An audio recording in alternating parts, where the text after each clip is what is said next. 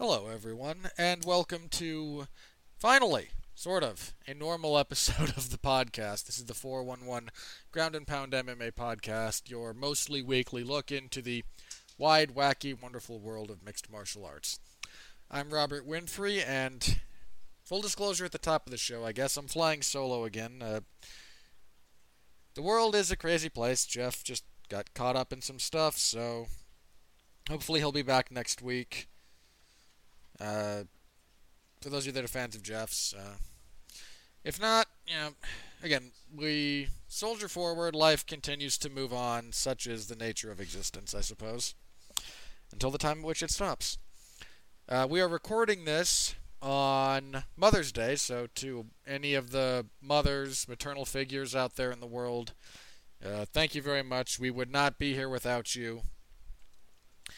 My mom is fond of saying she passed through the valley of the shadow of death to bring me into existence, and that's probably true for the majority of you as well. So, be nice to your mothers, or again, surrogate mothers if your parents happen to be enormous dill holes. I don't know. I don't know you.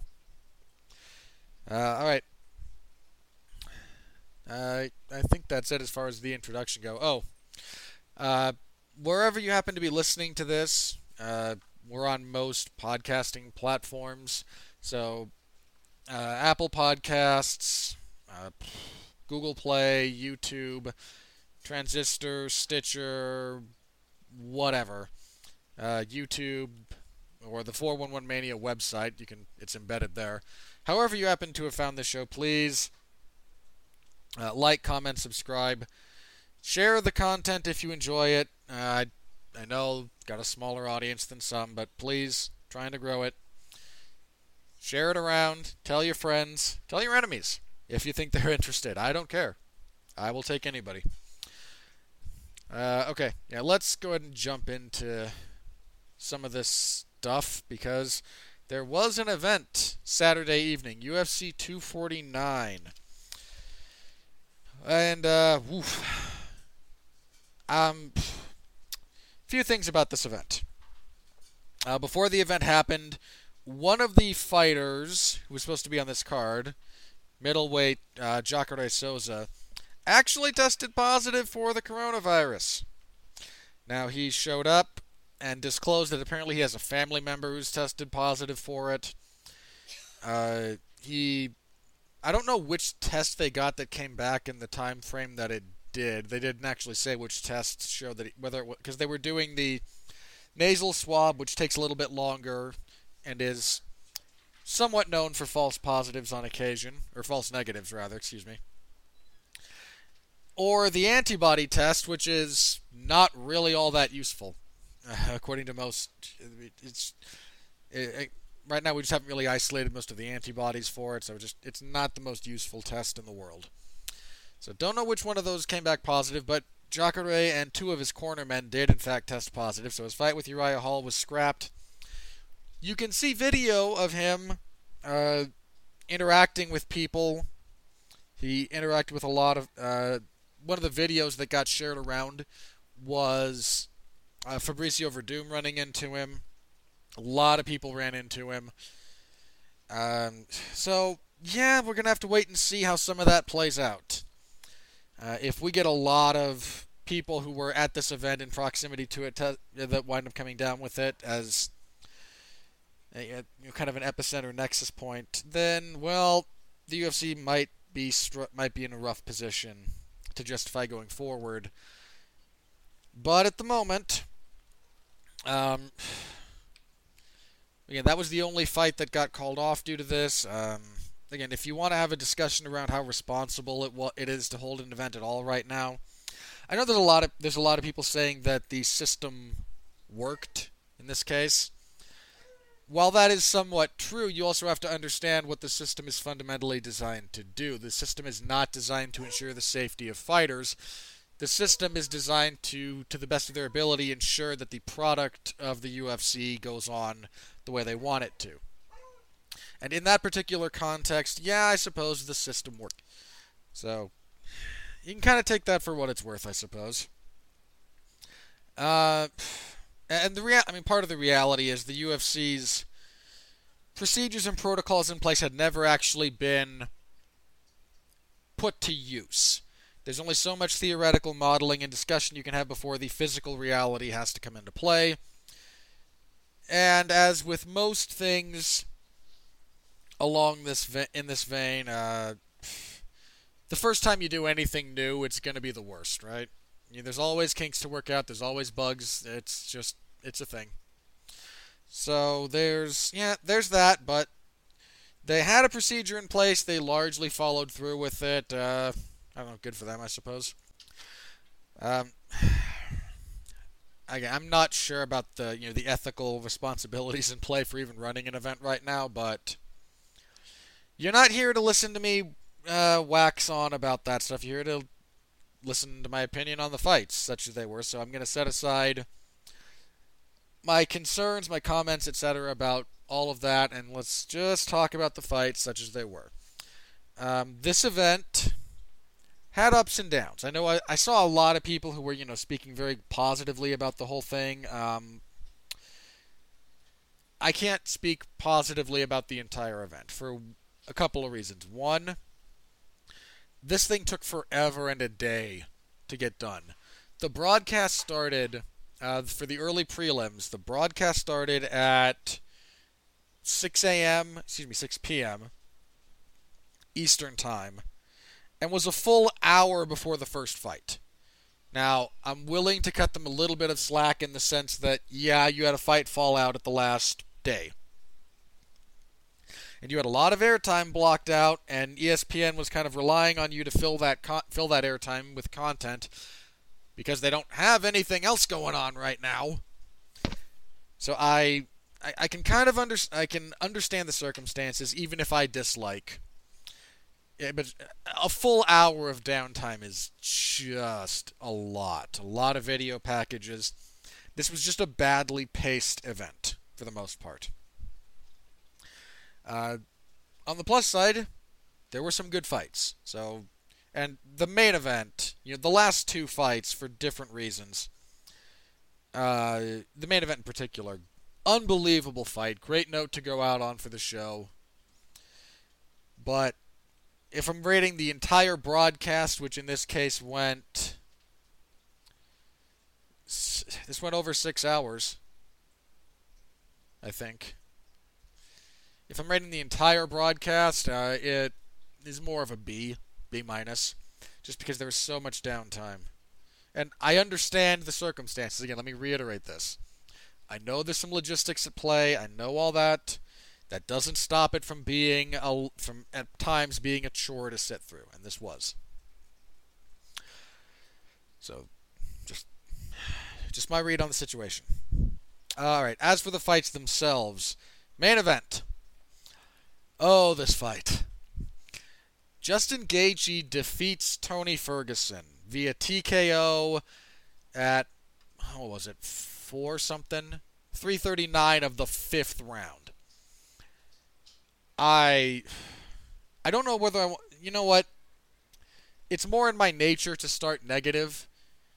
So I think that is kind of where I'm going to start here, and I'll get to that's not because I think we should focus on the negative, but it's where my head goes. So I'm going to start with some of the kind of negative here, and then I do want to get to the glowing praise, because the action from this fight was tremendous. This was a tremendous, violent fight. What shocked me... Okay, let me set the fight itself aside. Let me just very briefly discuss what was lost. Not only Tony Ferguson's 12-fight winning streak, dating back to 2012. Yeah, he lost in 12. Then started in 13. So, the man hasn't lost in... That loss was May of 12. So, over 8 years. A little bit over 8 years. Undefeated. Most of those finishes in... Yeah, he only had 2 decisions during his entire run. One was to Danny Castillo and one was to Rafael dos Anjos. 8 years, 12 fights... 10 finishes in the deepest, most talent-stacked division in the sport. Can we all just take one moment? Because, look, Tony was going to lose eventually. Everyone does. The best streak, it eventually falls. Assuming you stick around long enough. It just does. The fact that there's a modicum of fighters who are able to avoid that particular fate is what makes it so special when someone can actually pull that off. I mean, if you look at this list, it starts, he submits Mike Rio, he abuses Katsunori Kikuno, fights to a split decision with Danny Castillo that really shouldn't have been split. Just at the time, there was still a lot of holdover from the top position, even if you're not doing a whole lot, is winning you fights mentality and judges. Submits Abel Trujillo, submits Gleison Tebow, abuses Josh Thompson. Oh, so excuse me, there were 3 decisions in that stretch, not 2. He carves Josh Thompson up like a Thanksgiving turkey. Submits Edson Barboza, great fight. Submits Lando Venata. Decisions Rafael dos Anjos in Mexico City at an absurd elevation when his output in the 5th round was greater than his output in the 1st. Submits Kevin Lee after a rough round and a half or so. Perseveres, submits him. Stops Anthony Pettis, makes Anthony Pettis say no mas, basically. And then stops Donald Cerrone. I mean, take just a second, everyone, and appreciate the magnitude of that accomplishment. It's over. It's unfortunate that we never got Tony Khabib, and I'll get to Tony Khabib in just a second. But seriously, appreciate what that man accomplished, because you don't see that very often, if ever. I wouldn't say if ever, but you do not at all see that often. It is an unbelievably rare thing to see someone go on that kind of a streak. Unbelievably rare. And my hat's off to Tony Ferguson for what he accomplished. Remarkable. Sadly, we have now lost Tony versus Khabib. And let me be very clear when I say that we've lost it. It doesn't mean that Tony Ferguson and Khabib Nurmagomedov will never fight. They still might. But it will never be what it could have been. The draw of Tony Khabib was not just the stylistic matchup, was not just 2 of the best in the world right now, probably the 2 of the 3 best, 2 of the 4 best, just unbelievable talents, unbelievable fighters. There was a mystique that was built around it almost felt inevitable, the UFC booked this fight 5 times. This isn't a scenario where everyone knows this is the fight to make, or this is the dream fight. It's these 2 guys, and then it never even gets signed. It's just discussed or pitched, or we've got loose agreements in place, etc., etc. They signed on the dotted line 5 times. The UFC could not have done more to try and make this fight happen. They really couldn't have. They kept trying to make it. And every time it would fall apart for whatever reason, they'd both go their separate ways, and they'd both continue demolishing people. And then it would get rebooked, and it would fall apart, and they'd each win a fight or 2, and then it would get rebooked, and then it would fall apart. And every time it fell apart, both men continued forcing the issue through in-cage success. You don't really find that. You just don't. And that was part of the allure, part of the mystique. It was these 2 unprecedented winning streaks. 12 fights in a row for Tony, 8 years in this division. Doing what he was, and not just, eking out wins, doing what he was doing to people. On the other side, the undefeated smashing machine of a champion. Tony's never lost in the... Sorry, not Tony. Khabib's on a 11 or 12 fight winning streak. He had one fight that was a catch weight. The fight with Daryl Horcher was catch weight because Horcher took it on very short notice. So they both agreed to a catch weight of 160, I think. But everything else has been at lightweight for Khabib. And it was this clash of winning streaks, of dominance, of violence. This, again, essentially unprecedented level of sustained success that these two guys were having at the same time. You just don't see that. Not very often. Again, if ever. And it's gone now. And again, even if those two fight, it won't be what it was. It just won't. It can't be. Now that said, it would be one of the most on-brand things for MMA ever if we finally get Tony versus Khabib after they've both lost. Tony lost here to Justin.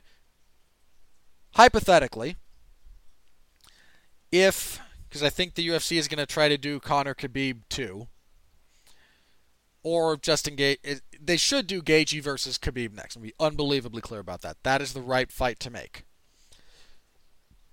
I'm not sure they will, but hypothetically, if Khabib loses his next fight against either Conor or Gaethje, I favor Khabib in both of those fights, but not going to pretend to be shocked if either of them beat him. But if Tony finally loses his streak, and if Khabib finally loses his streak, and then at that point they've both gone, they're both sitting at records of, say 12-1 in their last 13 fights. And now we can make the fight. Now the fight will come together. Again, that's just one of the most on-brand, stupid MMA things that could possibly be. So that's probably what's going to happen, knowing the perverse humor of whoever oversees MMA on an existential or metaphysical level. For just, we tried this, and they built these massive winning streaks, and they both finally lose, and we finally get that fight. And I still think it would be a great fight. But it wouldn't be what it was. It just wouldn't. So, a moment of reflection on what was lost. And again, a moment of congratulations to all parties for trying to make it happen. There's a lot of times that fights like that don't really get made when they should. Chuck versus Vanderlei, for example. I know a lot of people like that fight, and there's reason to like it. But it took place a few years after it should have, objectively. Floyd versus Mayweather versus Pacquiao, several years after it should have happened, if we're talking about, peak athleticism on both parts. There's other examples. I don't want to belabor the point. There's other fights that, should have been made and no real attempt was made to make them. I mean, again, Chuck versus Vanderlei, there was overtures made trying to get that fight together before it actually happened, but it never got close. Not really. This fight was signed 5 times. Khabib fell out twice, Tony fell out twice, and a global pandemic broke out. There's nothing more that could have been done to make this fight happen. It just, sadly, was not meant to be, apparently. So, again, a moment of reflection for that, but we will not dwell on that. We will not. So, as for the fight itself between Gaethje and Tony, good lord, this fight.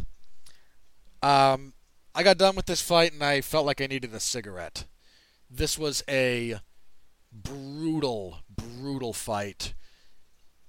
I don't know what Tony saw I don't know what Justin saw in his tape study or what kind of read he got early, but he got a read on Tony very quickly, and he punished Tony Ferguson a lot.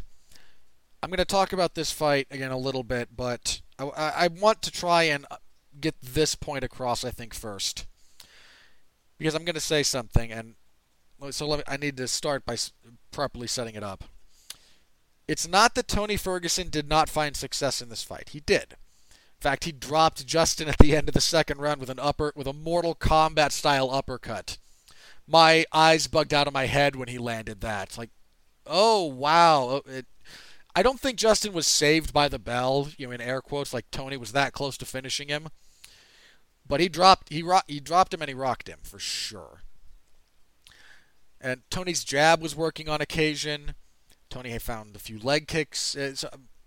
Again, I don't want to... Tony Ferguson was not a punching bag. But this was, I think, relative to expectations, certainly. This was not a very competitive fight. Tony had success. Be very clear about that. But the bulk of this fight was a lot of damage that Justin Gaethje put on Tony Ferguson. I mean, I don't know what Tony Ferguson's chin is made of. It is not a substance of this earth. Now, some of this is because Tony's pretty good about rolling with punches. He's good about taking a little bit of the sting off of them. And, he's not the best shoulder roller, but he's okay at it, and it does kind of deflect. There's a lot of punch that Justin was kind of landing that sounded and maybe looked a little bit more devastating than they were because of the complete lack of crowd noise, so you could hear everything. You could hear anytime the glove made contact with a shoulder. And Tony's moving with them, so they might have looked a bit more devastating than they were. Then there were other times Justin would just catch him flush. I mean, that did happen. But Tony never got knocked down in this fight. All right, that's to me one of the most shocking things. There was one knockdown in this entire fight. Gaethje got knocked down.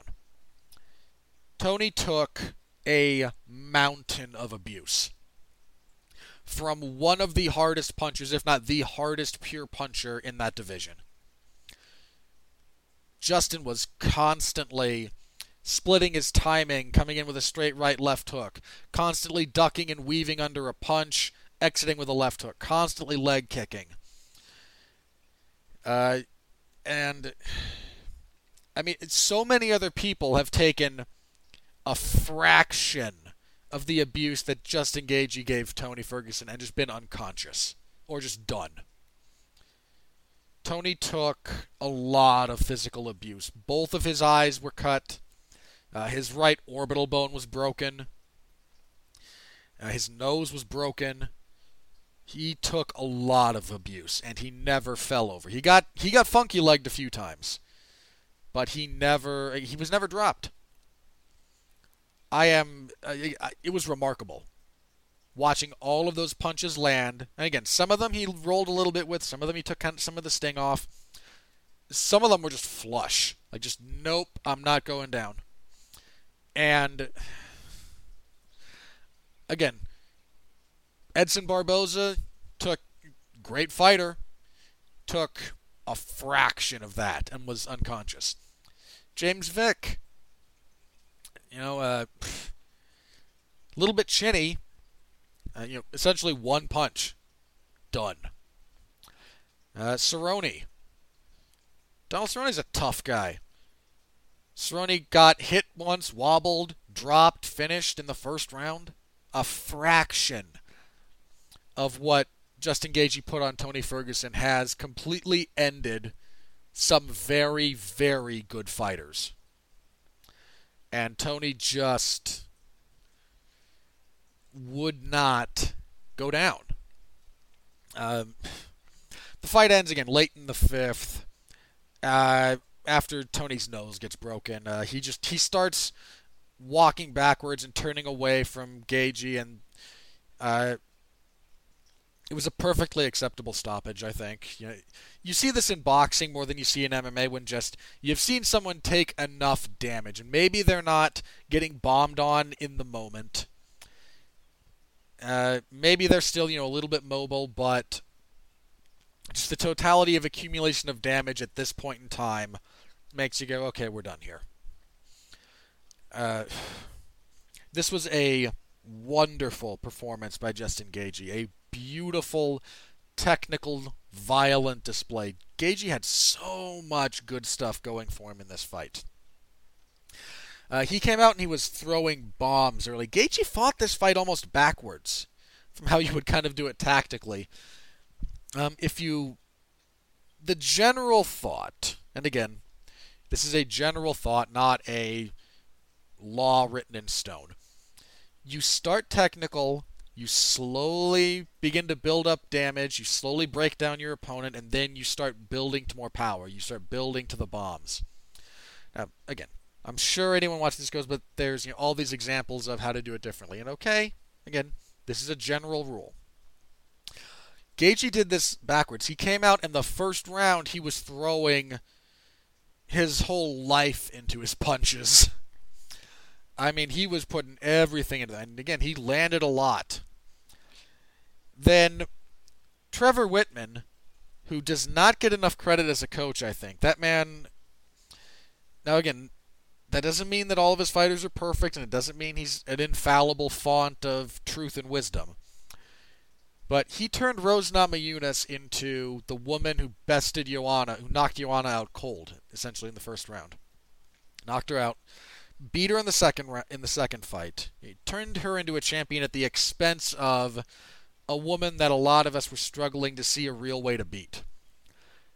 Now he's orchestrated Justin Gaethje turning around from all-action, one-way, violence brawler to a much more patient, much more thoughtful wrecking machine who just stopped Tony Ferguson. Again, Trevor Whitman is an exceptional coach in that respect and needs... I know he kind of eschews the spotlight in a lot of ways, but he deserves a tremendous amount of respect for what he has been able to do with some fighters. But Whitman told Gaethje I think it was between rounds 2 and 3. It was either between 2 and 3 or 3 and 4. But he told Gaethje, take 10% off of your punches. You're trying to kill him with every shot. Take 10% off. Now, there's a couple of reasons that was, I think, the best advice possible. One is gas tank preservation. Doing something at a little bit less of an exertion rate means you can do it longer. The other was, it actually has to do with the technique, because if you're putting all of your weight, all of your power into a punch, sometimes you tense up before you throw it, sometimes it doesn't. You want to get to the target more than anything else.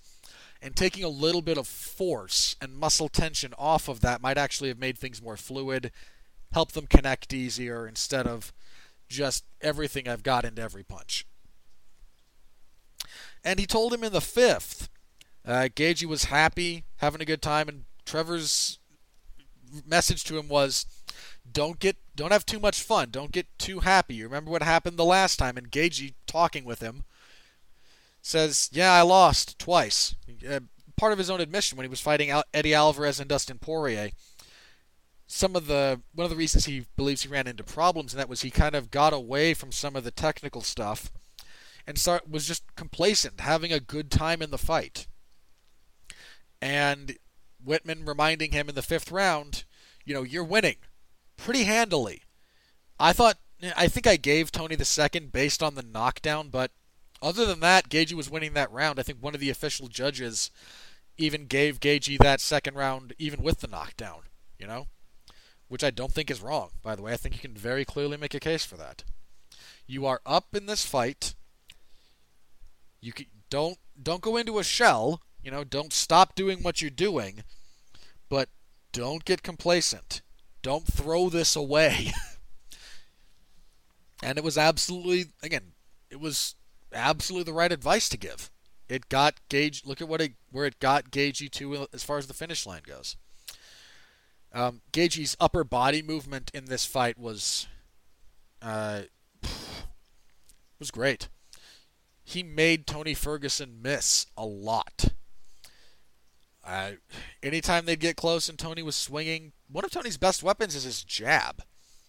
And that, from either stance, actually. And that landed.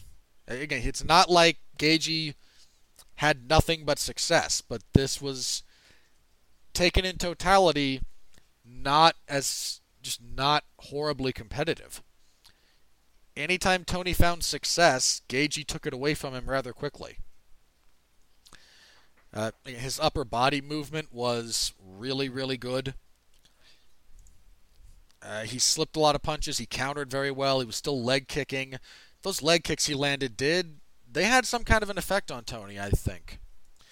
Gaethje's his leg kicks are very, very damaging. And especially, he throws them from closer than you expect. A lot of guys only leg kick at distance. And Gaethje likes kicking from close range when he can kind of feel you. And it changes things, because a lot of the time when you get into the pocket range, you're a little bit more settled. And you certainly have a much harder time defending your legs properly when you're in that position than you do when you are not. When you're at distance, when you can react to it. Being there and being, kind of, I wouldn't say like completely flat on your feet, but with your weight more settled. So, bad time to get hit with a leg kick, man. Gaethje's really good at that. I think the leg kicks played a big part. I think Tony's movement, it's not that it didn't exist, but it wasn't having the same effect that it normally does. Gaethje constantly angling, constantly turning, and finding counters the whole way. I think easily the best performance of Justin Gaethje's entire career against the most dangerous guy he's ever fought. I think it's this guy or Poirier or Ferguson. And I think Ferguson's body of work is probably better than Poirier's. Due respect to Dustin Poirier, he's a phenomenal fighter as well. Again, the chopping right hands that he was landing, the left hooks, again, it's not that he landed every punch he threw, but he landed a lot of blows. And they were almost all heavy. And then one of the scary things, I think, is that fight got towards its conclusion. Justin Gaethje has never really shown off a jab. Not to say he doesn't have one, but he's never really used it all that much. The blows that actually ended the fight were jabs. He just jabbed Tony Ferguson in the face and broke his nose and kind of finally made things go, okay, that's enough. He started with, not wild, but he started with the full power, haymaker has a negative technical connotation attached to it, but he started with his bombs, and then as the fight went on, got more technical to the point where he's, at the end, jabbing. Again, backwards from how you would generally structure a fight. You start with the jab, you loosen things up, you make reads, you get more technical, then as their game deteriorates, you start with the power. He started with the power, and then slowly started getting more and more technical and precise as the fight went on, rather than the reverse. So, again, unbelievable performance by Justin Gaethje in the biggest fight of his career. Now interim UFC lightweight champion. And now we have to discuss a bit of the unfortunate circumstance, what I think is going to happen versus what I want to happen. What I want to happen is Gaethje versus Khabib. I favor Khabib in that fight. I know I favored Tony here, but I also said, I think Gaethje certainly has ways to win. He's got probably the most power of anyone in that division. He's a tough guy. He's not afraid of the violence. I didn't really expect... If there was anything that surprised me about this fight, it wasn't really the outcome. Said I wouldn't be shocked if Gaethje won. I'm not. But if you would have told me that Gaethje was able to properly manage a fight over the full 5 rounds, basically, that I think was what was surprising. And I think most people were on this boat, if you were going to say that Gaethje was going to win, you figured he'd land the big bomb early in the first 2.5 rounds, and that would lead to a finish.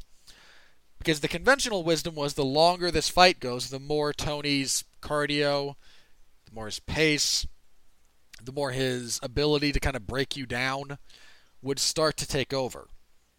And there was that moment at the end of the second. Again, the first round, Gaethje pretty much all the way. Second round, Tony has some success. Gaethje was winning the round, I thought. But then Tony lands that big uppercut at the end, and you kind of thought maybe, okay, Tony's about to start turning this around. That's kind of the sign of things to come. And then second round starts, and Gaethje's having none of it. Just gets right back to work. Bludgeoning Ferguson. So the ability of Gaethje to manage himself and manage a fight over that distance, that, again, if there was anything that surprised me, it was that, and just how one-sided the fight was. Again, Tony had success, but the fight was almost, I wouldn't say entirely, but almost entirely going the way of Justin Gaethje, and that surprised me. So, again, do I favor Khabib against Justin? Yeah, I do. Would I be shocked if Justin beats Khabib? Not really, actually. Again, he's got power, he's got really good defensive wrestling, but Khabib's kind of like Tony in the sense that there's not a whole lot of parallels you can draw between them and someone else. You can't look at... there's certain fighters who you can look at, okay, they did X, they performed this way against this other fighter, and there's reasonable parallels that can be drawn between one fighter and a champion. I mean, if you want to, take Kamaru Usman, right? Usman, very, very good, UFC welterweight champion. But if you want a generalized feel about how someone's going to perform against him, there are other fighters who fight in a similar fashion, who have the wrestling style, who have a lot of the control aspects. So again, there's things that Usman does that are unique to Usman, but you can draw reasonable parallels. There's not really a reasonable parallel at lightweight between anyone and Tony Ferguson or anyone and Khabib. There's other wrestlers at lightweight, obviously, but there's no one who does what Khabib does the way Khabib does it. And he is, again, Tony's kind of a unique guy at lightweight. Not a lot of people do what he does. So, the point being, there's not a lot of parallels that you can draw about Justin's fighting with anyone else relative to Khabib. So, again, favor Khabib. Wouldn't be shocked if Justin wins, but that's the fight I want next. That's the fight I think they should make.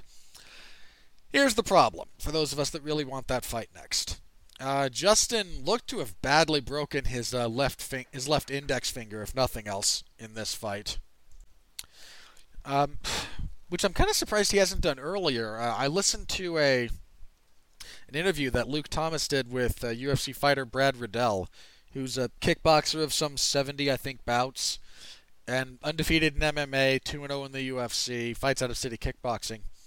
And he noted that a lot of Justin's punches land not with the big knuckles. If you make a fist, you have your knuckles at the top of your hand. If you then go down your fingers to that second, I think the technical term would be the second distal phalange joint. Don't quote me on that. But instead of where your fingers connect to your hand, that finger joint just down from the knuckles, a lot of his punches tend to land there instead of up by the hand. And I hadn't noticed that about Justin. I knew he had occasionally awkward punching technique, but I've paid attention to how he punches some of the time in this fight in particular, and I will when I go back and rewatch some of his other stuff. And I think Riddell is correct. He does a lot of landing with, again, with those knuckles more so than the ones you traditionally would land with. So his left index finger's busted up pretty badly. He actually noticed it during his post-fight interview. He looked down and saw it and went, wrapped it up immediately in his t-shirt. So his timetable for return is unknown. Not to say it's going to be, forever, but unknown at the moment.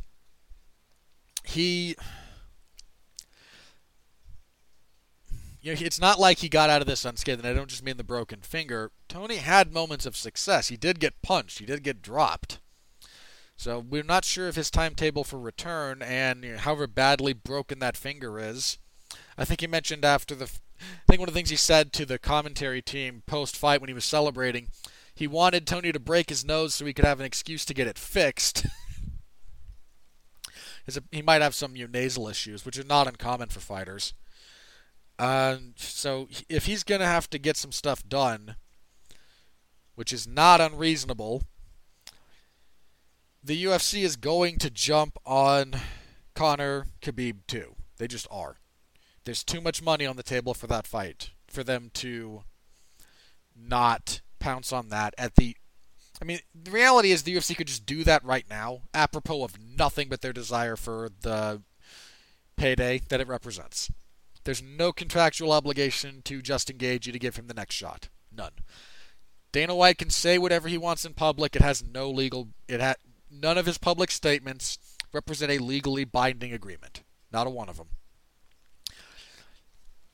And if the UFC just wants to go ahead with Conor Khabib too, that's what they're going to do. And I think, again, there's so much... That fight represents so much money. Their first one, the most successful pay-per-view in the history of MMA. All of it. MMA is not an old sport, fair enough. That's the most successful pay-per-view in the history of the sport. That's one of the most successful pay-per-views of all time. I think all time it would rank behind Mayweather, Pacquiao. I'm going to find out, actually. Let me have a look here.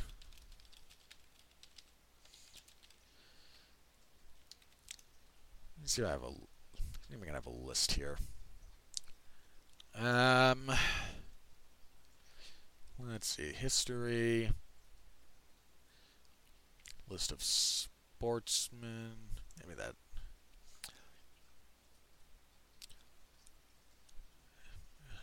Let's see. That deals with professional wrestling. So if we're talking just MMA, Conor Khabib was $2.4 million, give or take. That represented... Good Lord. Okay. Not only is that the highest, and again, this is not official. The UFC doesn't really publicly release them. They might have to when it comes to, again, some of the stuff, now that they're exclusively on ESPN, because ESPN is owned by Disney as a publicly traded company. But UFC 229 reported at 2.4 million buys, which represents $180 million in revenue. The next one was Diaz-McGregor 2, which did a buy rate of 1.65 million and made half as much money. That is the most successful pay-per-view the UFC has ever put on, that the MMA has ever put on, by double its closest competitor, based on available information.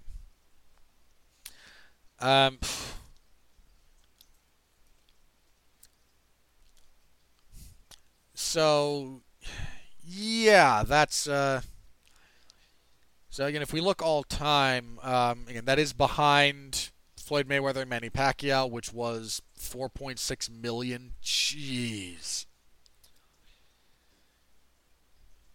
Okay, yeah. The fight between De La Hoya and Mayweather, which did 2.4. So right about there. Okay, that is.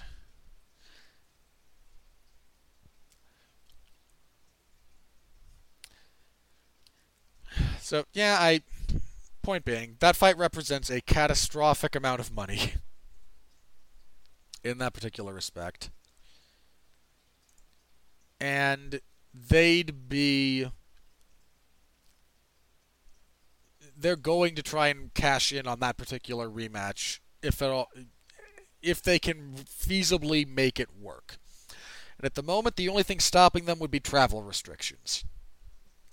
Again, I know what the UFC is saying publicly.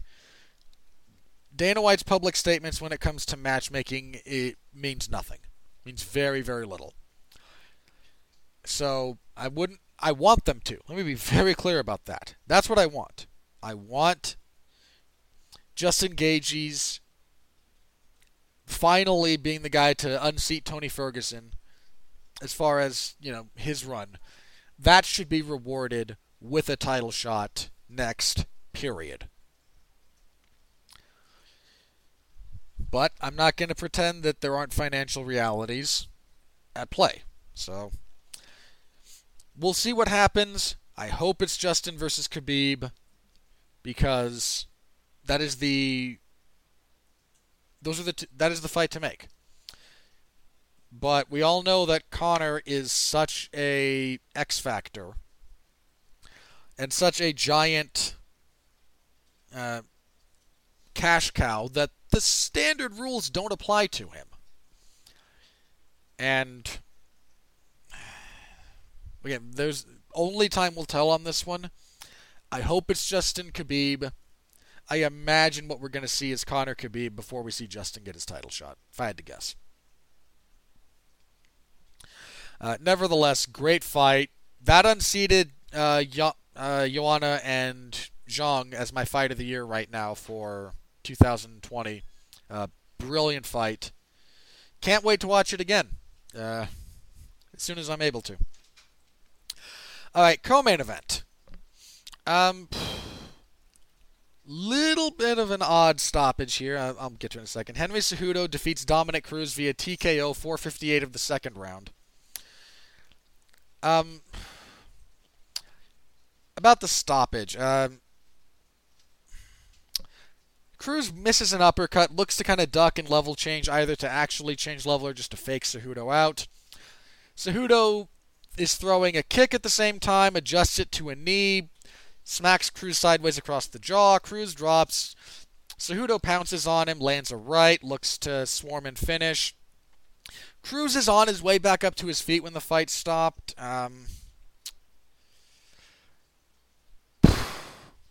suppose I should phrase it like this. Not the best stoppage in the world. I, as an observer, can live with it. But where do I think it falls on the objective scale of best to worst? Probably just on the wrong side of bad. Which, the reality is it doesn't matter, right? I can think of a grand total of one fight in the 12, 13 years I have been watching the sport where an outcome of a fight was overturned due to something other than a drug test issue. Like, by and large, fight ends, and if you're a fighter, you're screwed. That's it. That's the end of the fight. You have nothing else. It's... Again, there is an appeals process, but it is laughable. It exists solely to keep the athletic commissions from being sued for a lack of due process, I think. Right? I think that's it. I can remember one. It was a fight between, I believe it was Drew Dober and Leonardo Santos. Let me double check that. No, not Leonardo Santos. And I think it was Drew Dober was the other guy in question.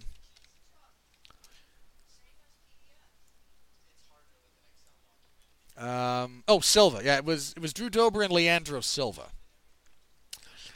That's really the only one I can think of where the ending of the fight was clearly just an error on the referee's part, and the relevant athletic commission, in this case the CAB said, no, we're changing the result.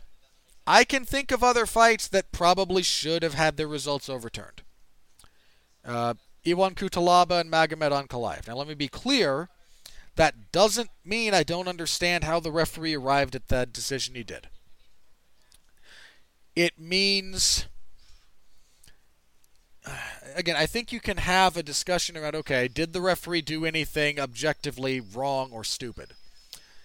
And you can look at, okay, how did the ref come to this conclusion? Were they at a bad angle? Did blows look more devastating than they were because of that? And we're always dealing with an event done in real time. I mean, even that fight, actually, I think before that there was a fight between, was it Mac? I think it was Mac Danzig and Matt Wyman. Going to confirm that very quickly.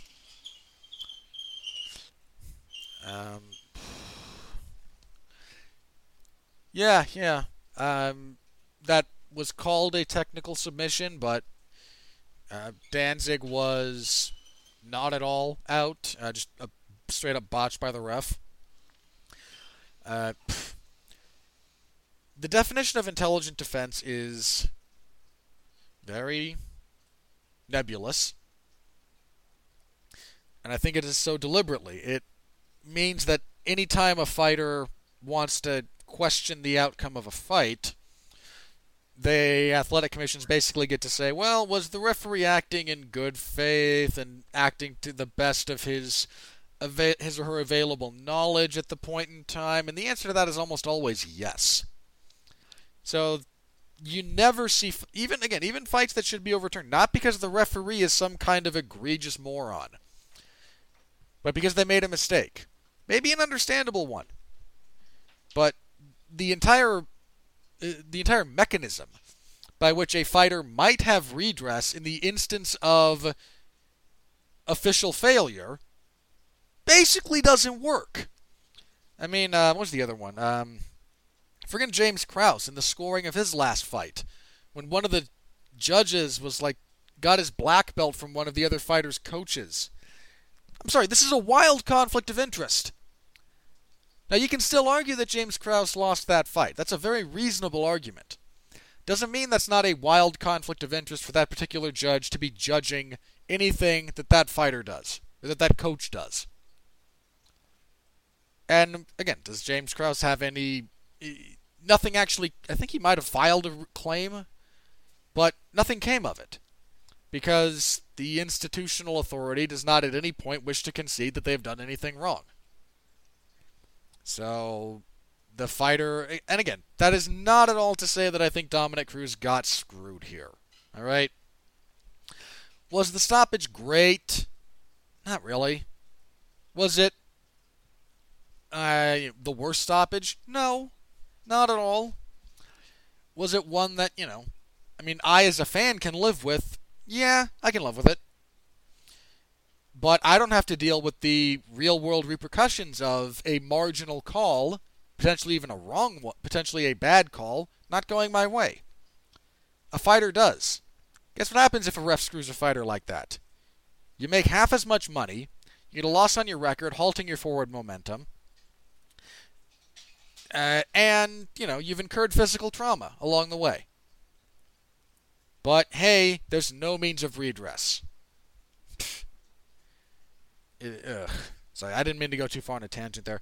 Again, I'm not saying Cruz was robbed. I'm really not. But if I can use that moment to point out what I think is a giant failure in the institutional or system that oversees fighting, I think it needs to be mentioned. Cruz, after the fact, said that he thought Keith Peterson smelled like alcohol and cigarettes, and to be fair, that's kind of how I always thought Keith Peterson. I've never met Keith Peterson. I've only seen him, but if you saw a picture of that guy, you might go, yeah, he probably smells like cheap whiskey and cigarettes. But the fact that he looks that way does not necessarily mean. I mean, again, if you look at like Mike Beltran, you fully expect him to smell like chewing tobacco. That doesn't mean that A, they've actually engaged in anything like that recently, or B, that they're bad at their jobs. I don't think Keith Peterson is a bad referee. Has he had marginal calls in the past? Yes. Every referee has. Was this a bad call? Not a great one, if nothing else. I think we'd pretty clearly say that. But Cruz saying that at the moment he said like when I got to the venue and found out he was my ref, I wanted a different ref. If Cruz is actually kind of trying to intimate that the man was somewhat intoxicated while performing his job, that's a very serious allegation. And if Cruz is actually going to make that allegation official, Peterson refed other fights on this card. I wonder if anyone else has a similar complaint. If Cruz is just spitting into the wind because he's pissed that he lost, on the one hand, okay, I understand. Dominick Cruz is an ultra-competitive person who just was, in his mind, on the wrong end of a bad call. Ultra-competitive people under those circumstances, even under clear losses, ultra-competitive people are generally not happy or very generous. And I'm not surprised by this, nor do I necessarily think they are obligated to be.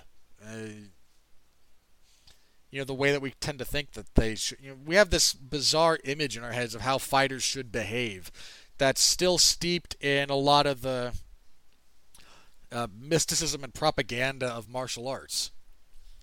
We're talking about athletes who are ridiculously competitive, engaged in an incredibly dangerous activity that incurs physical trauma, all of which while they're being underpaid.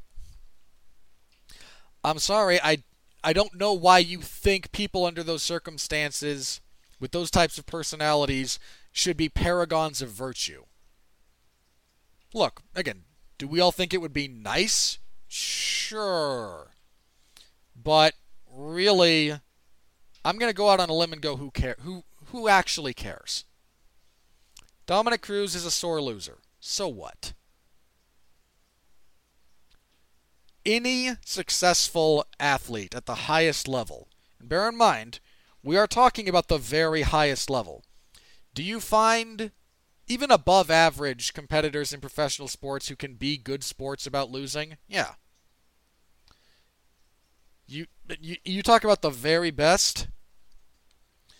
I would venture that to an individual, they are bad losers. Now, maybe it doesn't manifest itself the same way, but there's the documentary series right now airing about the '98 Bulls on ESPN. Great series, by the way. You think Michael Jordan's not a sore loser? I guarantee you he is. He's admitted as such. Anyone that competitive is a bad loser. Now, they might fake it. They might put on a facade. And the facade, and given MMA fans' penchant for self-delusion or desire to be lied to, they might want that, which I know they do. But I'm sorry, I don't expect people who go through what fighters go through to be gracious at every step.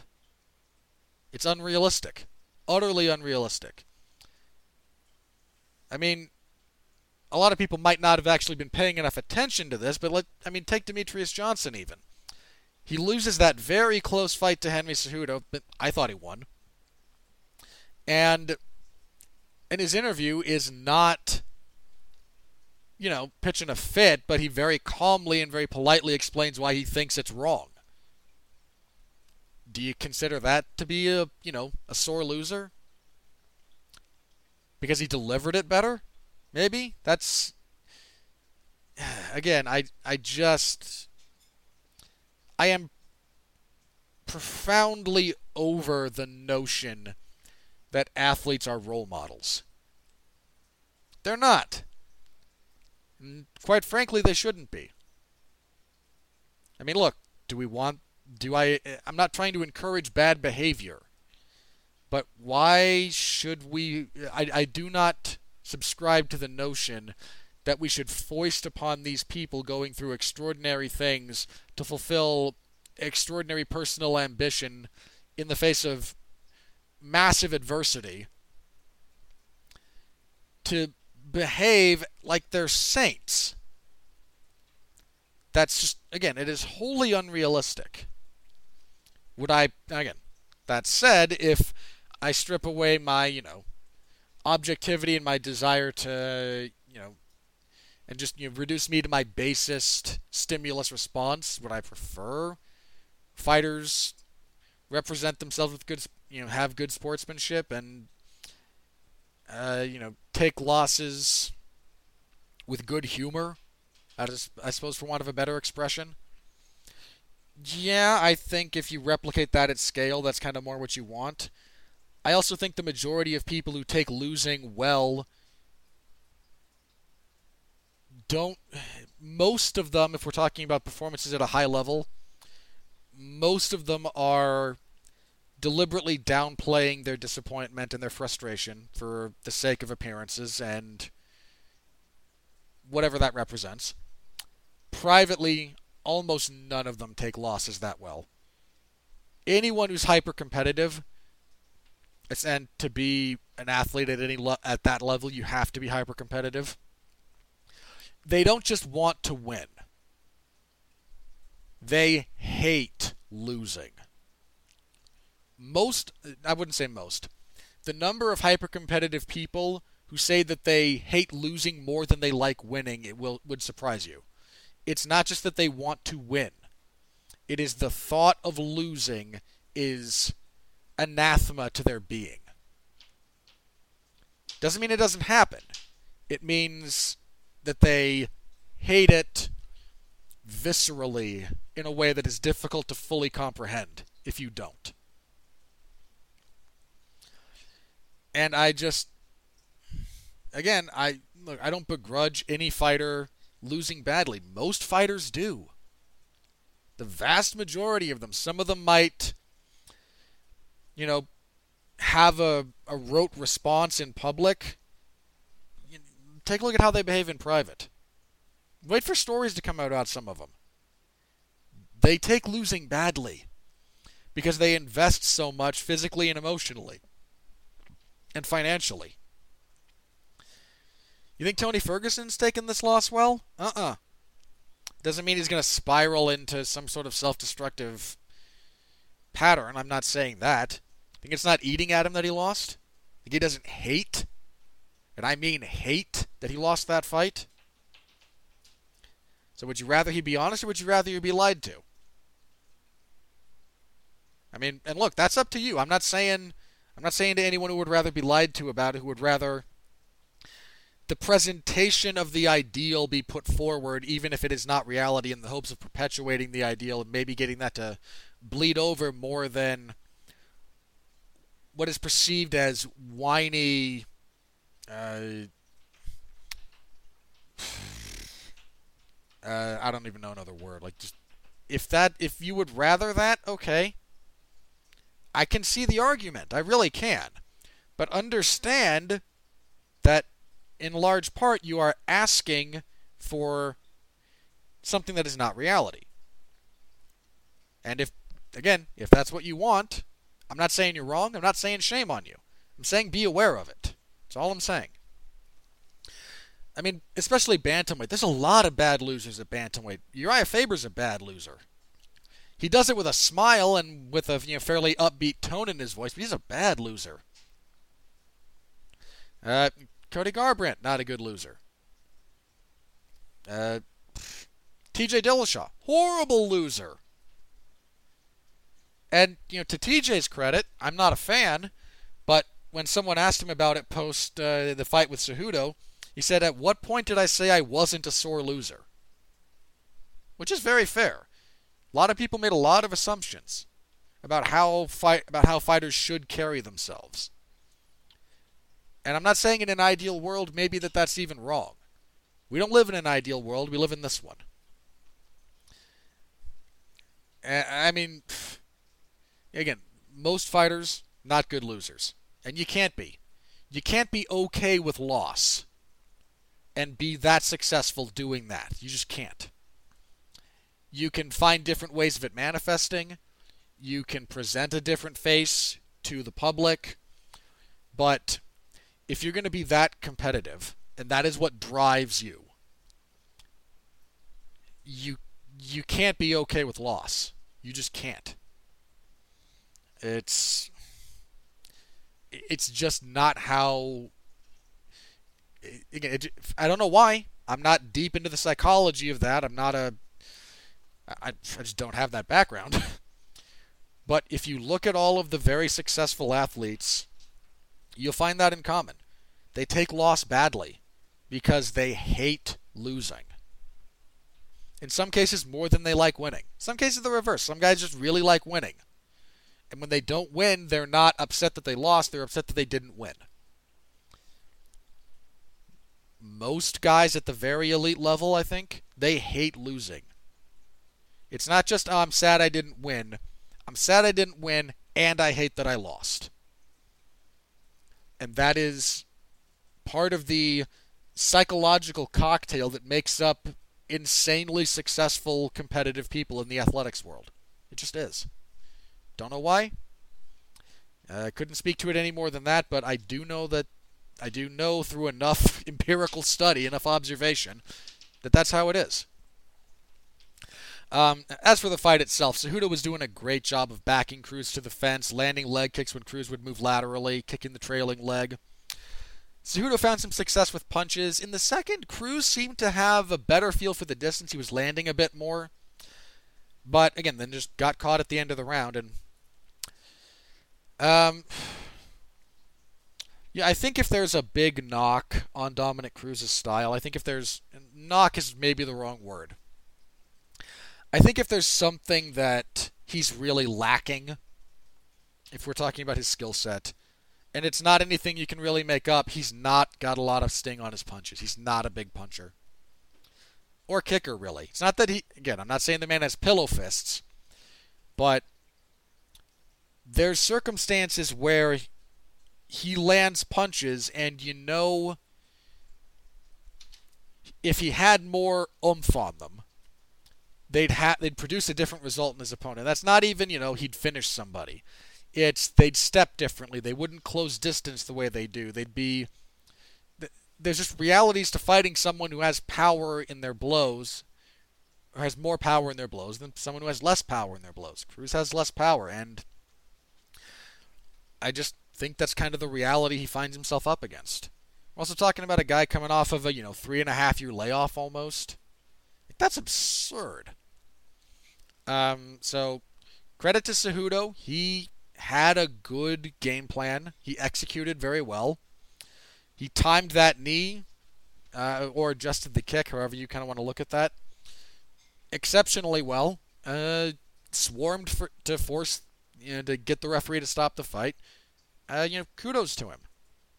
That's the first guy to ever stop Dominic Cruz with punches. That's the first time Cruz has been stopped at bantamweight. So, again, good on Cejudo. Cejudo then announced he was retiring. I don't know how much of this is... He said since that he does plan on retiring, but that money talks, and he would be willing to come back for the right amount of money. I don't know how much of this is him genuinely wanting to go out on top and how much of this is public negotiation. And only time is going to tell. Do I fully expect Henry Cejudo to never fight again? Probably not. Retirements in MMA are a little bit like retirements in professional wrestling. They just don't stick most of the time. So, I don't know. We will see.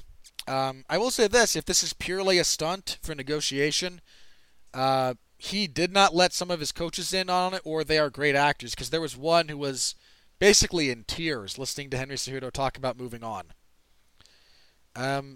If Henry Cejudo does move on, he's in an odd spot because he's had a very short career, but he's accomplished some impressive things. Simultaneous two-division champion, defended both of his titles, not while holding both of them, but he did defend both of them. He defended flyweight, he's now defended bantamweight. He likes to say he's the great. I know he likes to say I'm the greatest combat sports athlete of all time. I don't buy that. He's one of the most versatile, absolutely. But I think if we're talking about best combat sports athletes of all time, here's one of the things you have to understand about Henry Cejudo. Olympic gold medalist, right? Unbelievable achievement. Not going to knock that at all. You know what happened to him the next Olympics? Could not make the national team to represent the... He tried. The Olympics, after his gold medal win, he tried to qualify for the team and couldn't. He transitioned, got into MMA, found some success, some very high-level success. Short career if he's actually done. But did accomplish great things. I'm more inclined to believe that sustained dominance over a prolonged period of time is more impressive than short-term excellence. My opinion. So if we're talking greatest combat sports athletes of all time, again, versatility across multiple disciplines, yeah, I think Cejudo qualifies in that discussion. Just straight up best, I don't think he has much of anything, in all honesty, on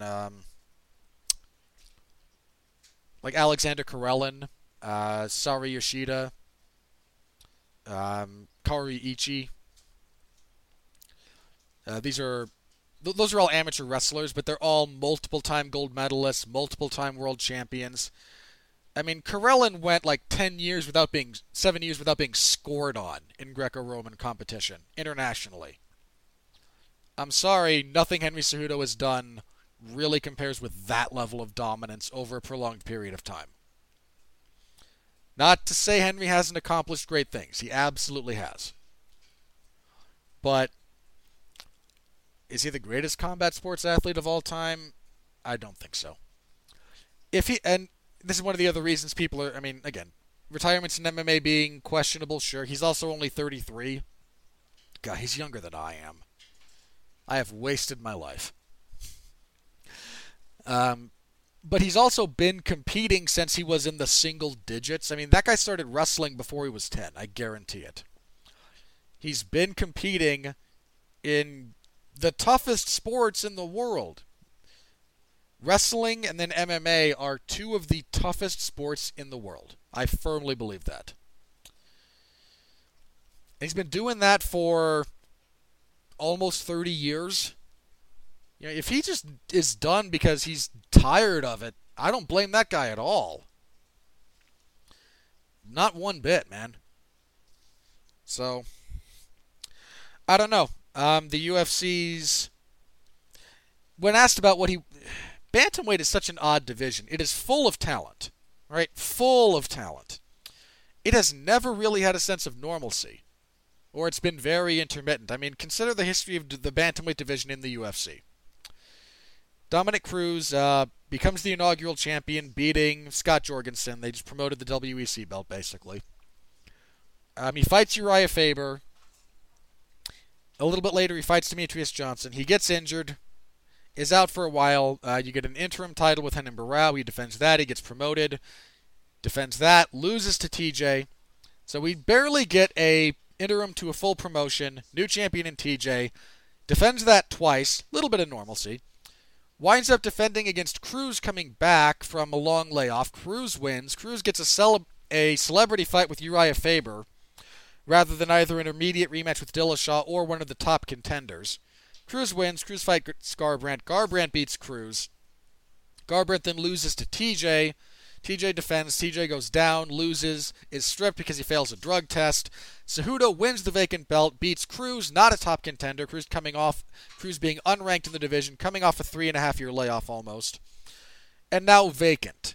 That division has never functioned normally, people. Not for any sustained period of time. Dana White's stated preference is Peter Yan versus somebody. Peter Yan should have been fighting for the belt here, but I can say that because they were going to give this fight to Jose Aldo anyway. Ugh.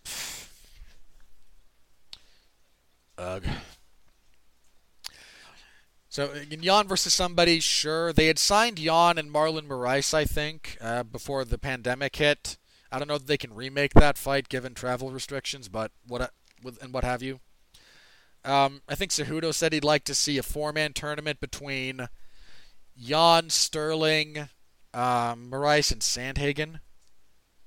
Which, in all fairness, is a heck of a four-man tournament to crown a champion. Like, that's three great fights are going to come out of that in all probability. I don't know. I really don't know what. I don't know what they're going to do, which fight it's going to be. I don't know who's available given the pandemic, but I would like to see that division function normally. I really, really would.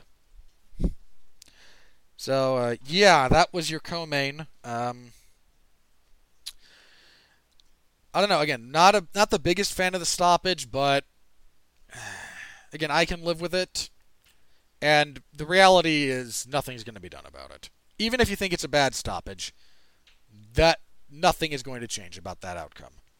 There's no way the Florida State Athletic Commission, or I think that's the Florida Boxing Commission that oversees MMA, they're never going to admit fault. They're never going to overturn that. They won't overturn egregious stoppages. This was, even if you think it was bad, was not egregious.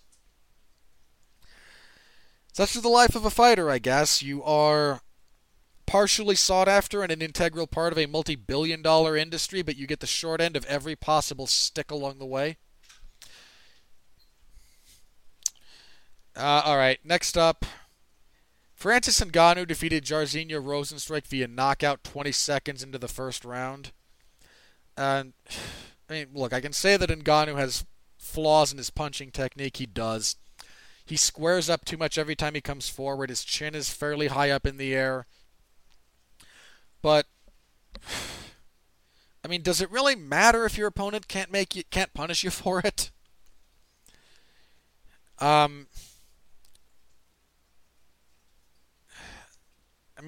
It's a 20-second fight. I still don't know that Ngannou has actually fixed any of the problems, any of the habits that Stipe exploited in their fight. Because no one's been able to go more than a couple of minutes with the guy since. Okay, the Lewis fight, but the Lewis fight was such an aberration in terms of both Ngannou and Lewis. I'm not sure how much value it gives to assessment. Do I still think would I favor him to beat Cormier or Stipe? I don't know. I don't know at this point. I might still favor both of those guys over him if they made that fight, either of those fights. I think Stipe would probably try to replicate what he did in their first fight, and at the moment I'm not sure why that wouldn't work again. I haven't seen evidence of Ngannou fixing what Stipe exploited. And he's not fought anyone with the wrestling pedigree of Daniel Cormier by a long shot. But outside of those two, it's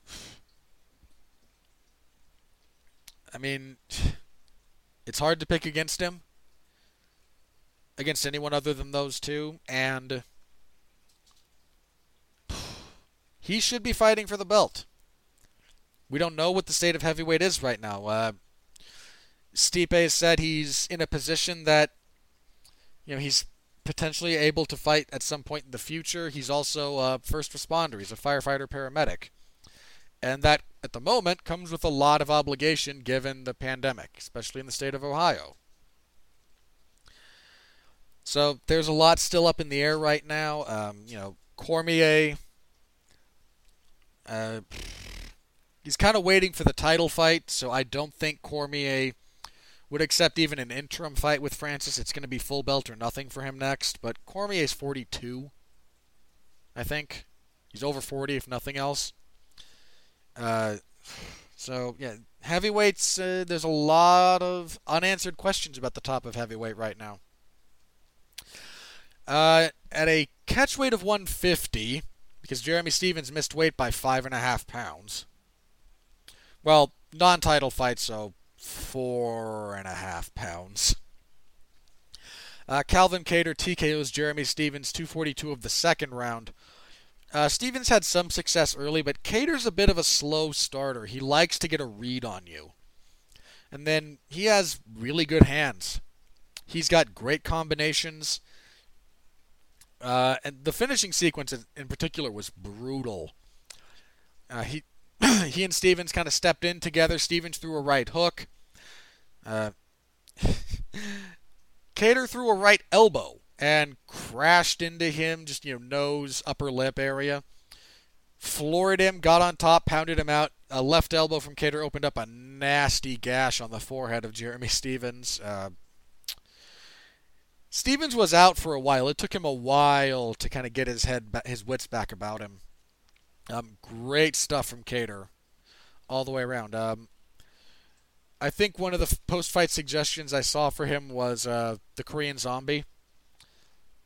And you know what? Sure. Be a great fight. Zombie might be due for something bigger if he's aiming upwards, given that he just stopped Frankie Edgar. Heck, Edgar. I mean, I don't know where Edgar's ranked right now, but Kattar and Edgar, Kattar and Ortega maybe, something like that. But Calvin Kattar is due a meaningful, higher profile fight next. And kicking off the main card, Greg Hardy defeats Yorgan De Castro via unanimous decision, 30-27 across the boards. I was 29-28 for Hardy. Thought De Castro had the first. This fight sucked. It's low-level heavyweight MMA. De Castro had some success early, especially with low kicks.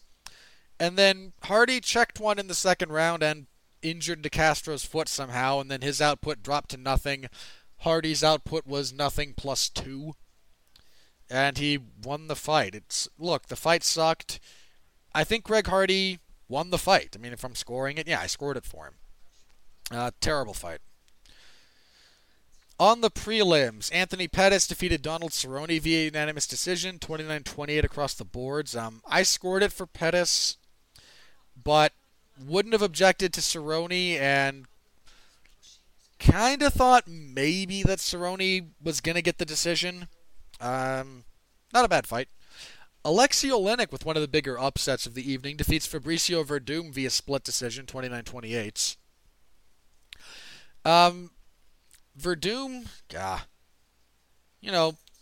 long time off, couple of years. He's 42. Oleinik pushed a pretty crazy pace, actually, for heavyweights. I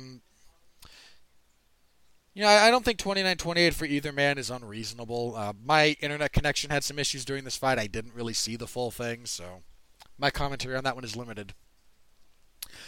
Carla Esparza defeated Michelle Waterson via split decision. There was a 30-27 for each woman and then a 29-28 for Esparza.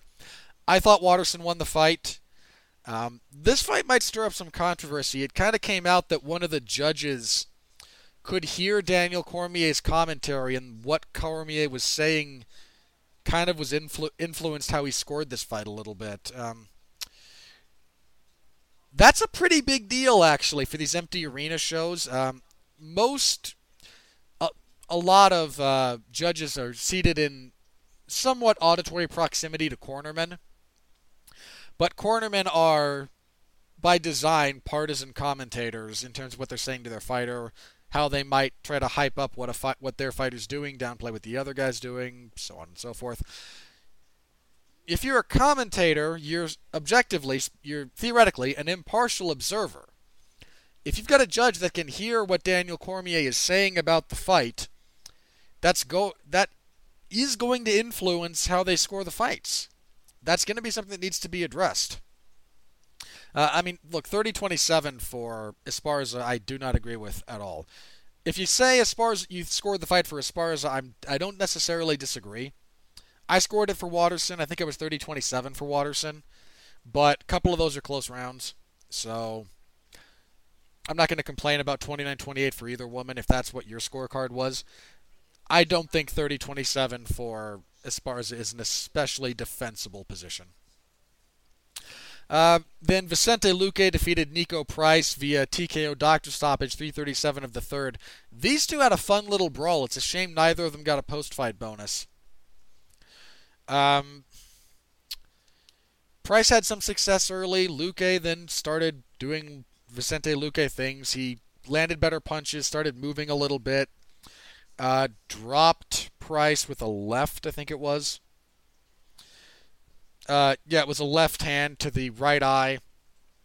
Followed him onto the ground a little bit, but didn't get too crazy. And then, as the action kind of stalled out, the ref wanted Luque's right eye checked. Luque's right eye not only had a big cut, but was swollen completely shut. Good stoppage. Luque gets back on the winning track. Luque, again, terribly underappreciated welterweight. Dude went on a 6-fight winning streak. Barely cracked the top 10, lost to Stephen Thompson, and fell all the way to 13. Ridiculous. He's still a top 10 welterweight if we talk about that division objectively. On the prelims, Bryce Mitchell, good grief this fight, defeats Charles Rosa via unanimous decision, 30-25, 30-25, and 30-24. My scorecard was 30-24. That's 10-8 for Bryce Mitchell in all 3 rounds. In all 3 rounds, I don't think Charles Rosa had a single moment of meaningful offense.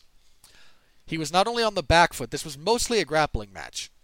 He was not only on the wrong side of that positionally and damage-wise, I don't think he ever did anything offensive.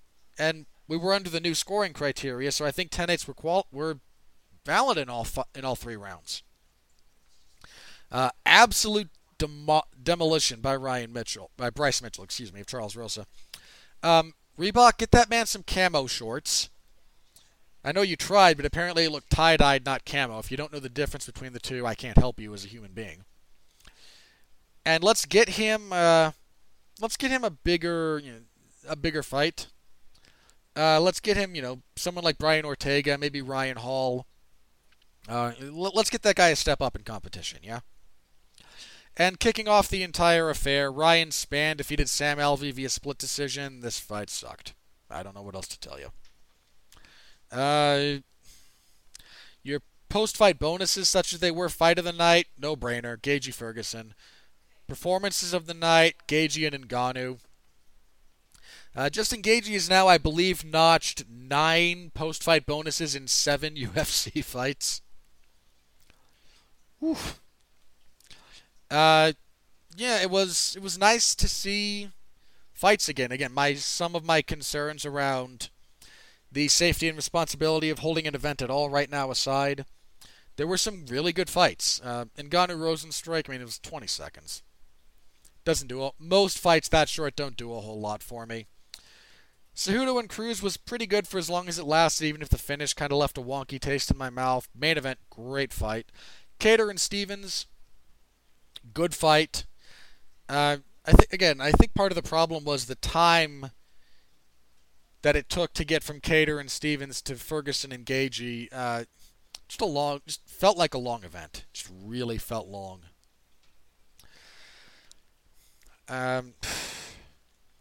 So thank you to everyone who followed along in the MMA Zone of 411 Mania with my live coverage. I apologize for being rusty.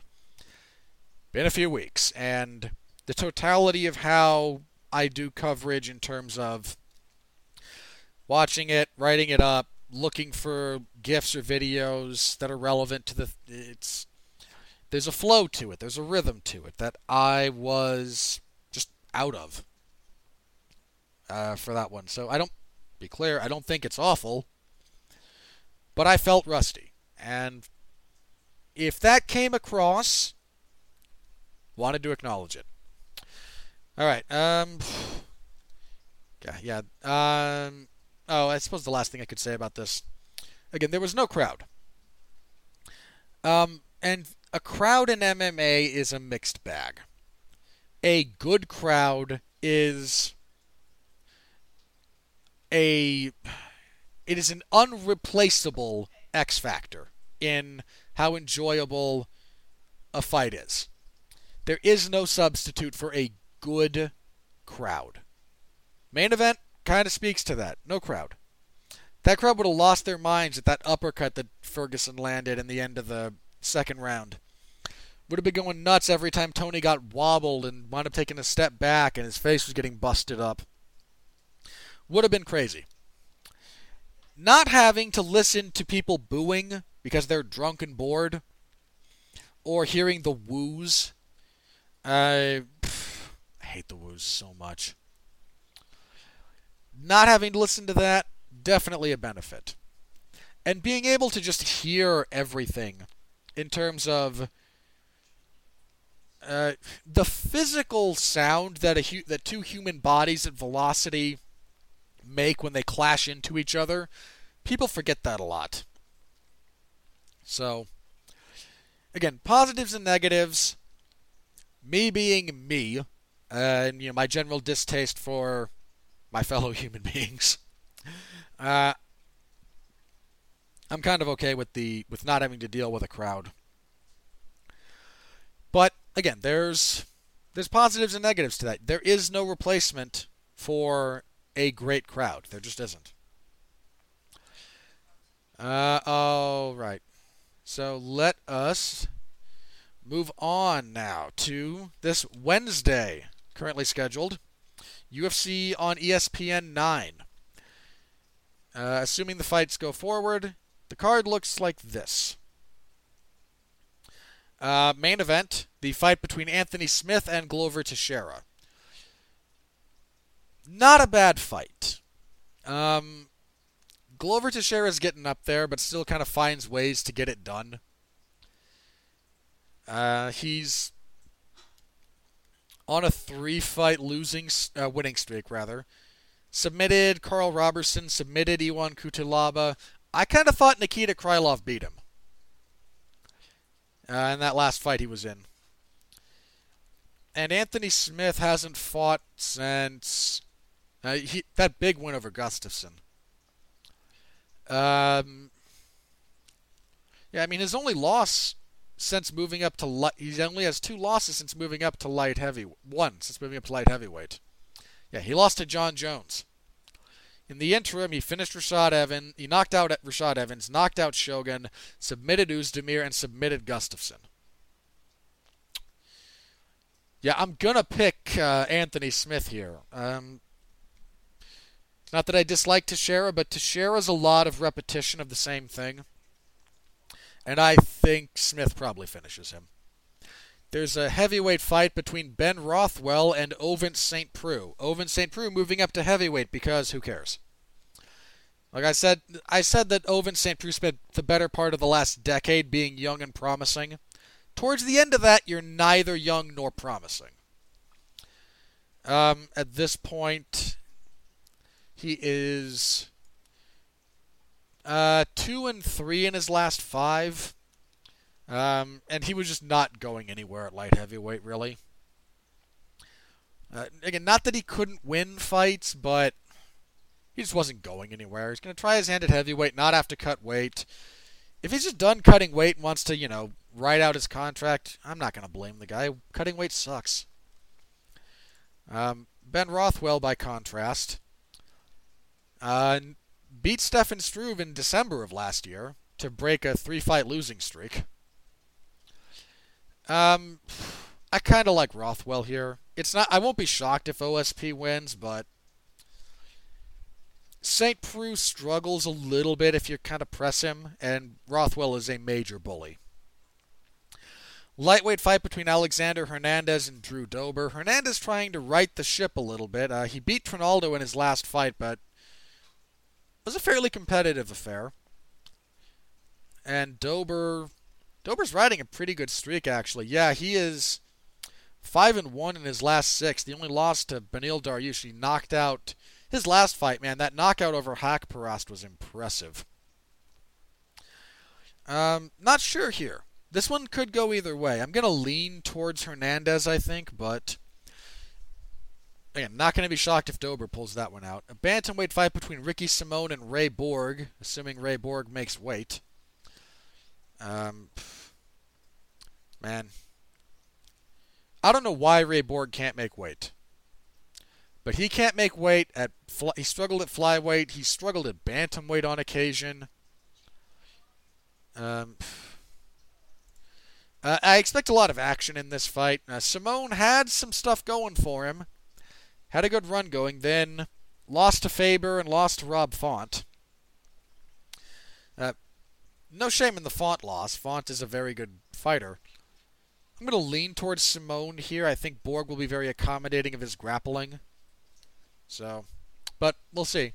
And Carl Robertson versus Marvin Vettori will kick off the main card. Robertson gone a little bit back and forth in the UFC. On a 2-fight winning streak, but he wasn't beating guys of any real note. And Vettori gave Israel Adesanya his second toughest fight in the UFC. Look at Adesanya's strength of schedule. Toughest fight, Gastelum. Second toughest, not Anderson Silva, not Yoel Romero, not Robert Whittaker, Marvin Vettori. Vettori, on a 2-fight winning streak, I'm going to favor Vettori there. As for the prelims, Andrei Arlovski still exists. On a rough stretch, man. He's got one win in 1, 2, 3, 4, 5. One win in his last 6 fights. Rough. Anyway, he's fighting Felipe Lins, who is making his UFC debut after a run in both Bellator and the PFL. He won the 2018 PFL tournament. Took all of 19 off. That sucks. Now making his way to the UFC. I mean, I can't pick Andrei Arlovski at this point. I just can't. At lightweight, Michael Johnson moving back up. He will fight Thiago Moises. Johnson, he's got a bit of a rough stretch going. He's 2-5 in his last 7. One of those was a split decision over Andre Fili that could have gone the other way, and then he beat Artem Lobov, but Artem Lobov sucks. He was having a lot of success against Josh Emmett before he got knocked out. I'm going to pick Johnson there, actually. I'm not familiar enough with Moises. I know he's fought in the UFC before, but not a lot. Women's bantamweight fight between Sijara Eubanks and Sarah Morris. I like Sarah Morris, but she tends to get squashed in some of these mean fights. And Eubanks likes to fight mean. I mean, Eubanks hasn't exactly had a great UFC run. She's 2-2 in the promotion, and on a 2-fight losing streak. I mean, the loss to Aspen Ladd's understandable. Ladd's very good. The loss to Betch Correia, Betch Correia, not so good. Gonna go with Eubanks there, but if she stumbles here, that's a pretty big deal. At lightweight, Gabriel Benitez moving up. Yeah, he's moving back up to... He's not fought in the UFC at lightweight. He's fought mostly there at featherweight. Moving back up after getting TKO'd by Sadiq Youssef. Be interested to see him up at lightweight. He's fighting Omar Antonio Morales Ferreira. Has that gentleman fought in the UFC and they just have a different... has some kind of a shorter name? I need to know this now. Omar Morales. He is Venezuelan. I think he's fought in the UFC once, actually. Yeah, he beat Dong Yun Ma. Okay, so Morales and Benitez. I'm gonna lean towards Benitez. Bantamweight fight between Hunter Azure and Brian Kelleher. pretty easy pick for Kelleher here. I know Kelleher missed all of 19, but in January he won. Didn't beat a world beater, but he's not fighting a world beater here either. So yeah, gonna go with Kelleher. And kicking everything off, we have another heavyweight fight because F my life. There are 3 heavyweight fights on this card. Who thought this was a good idea? Chase Sherman will fight Isaac Villanueva.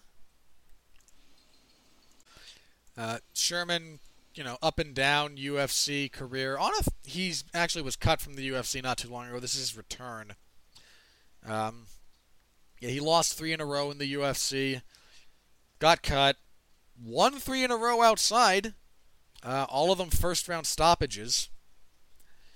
Now, his opponent, I don't think has fought in the UFC before. No, he is making his UFC debut on a 4-fight winning streak. Not really anything to sneeze at. Tough one.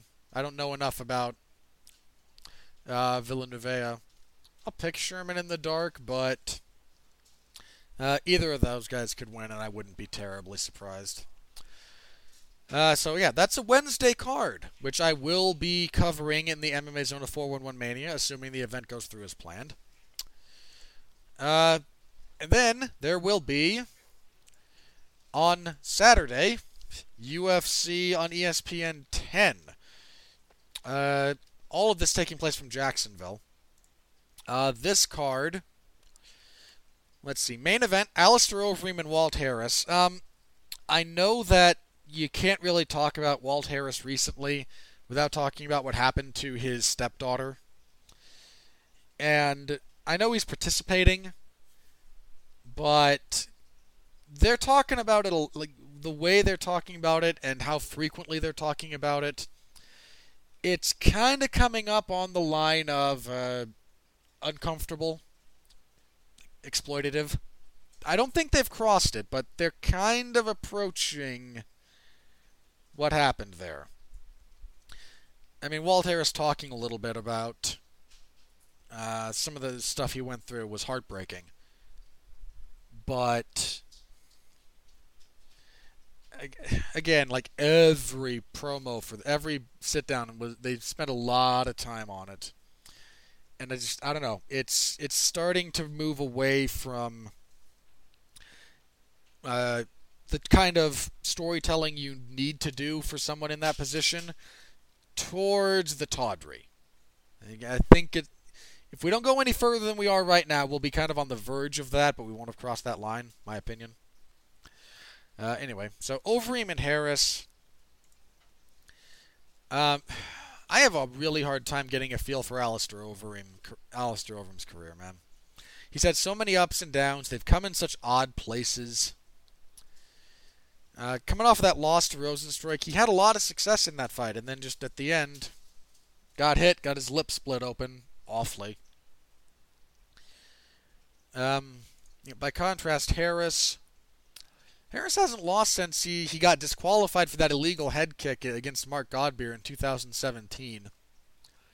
He has the no contest with Arlovsky. That was he originally won, but that was overturned after he failed a drug test. Tough fight. Overeem's a bit chinny, and Harris can crack.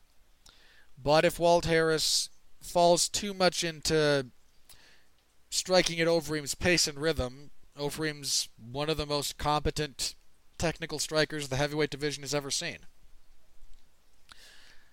It's a tough one for picking. I'm gonna pick... Probably gonna make me look stupid, but I'll pick Overeem. Again, I know he's a little bit chinny, but I think Harris leaves himself open to be clinched, and if Overeem gets the clinch, he's pretty devastating from there. Alright, co-main event, Claudia Gadelha and Angela Hill. There was a time I would have picked Gadelha without too much hesitation.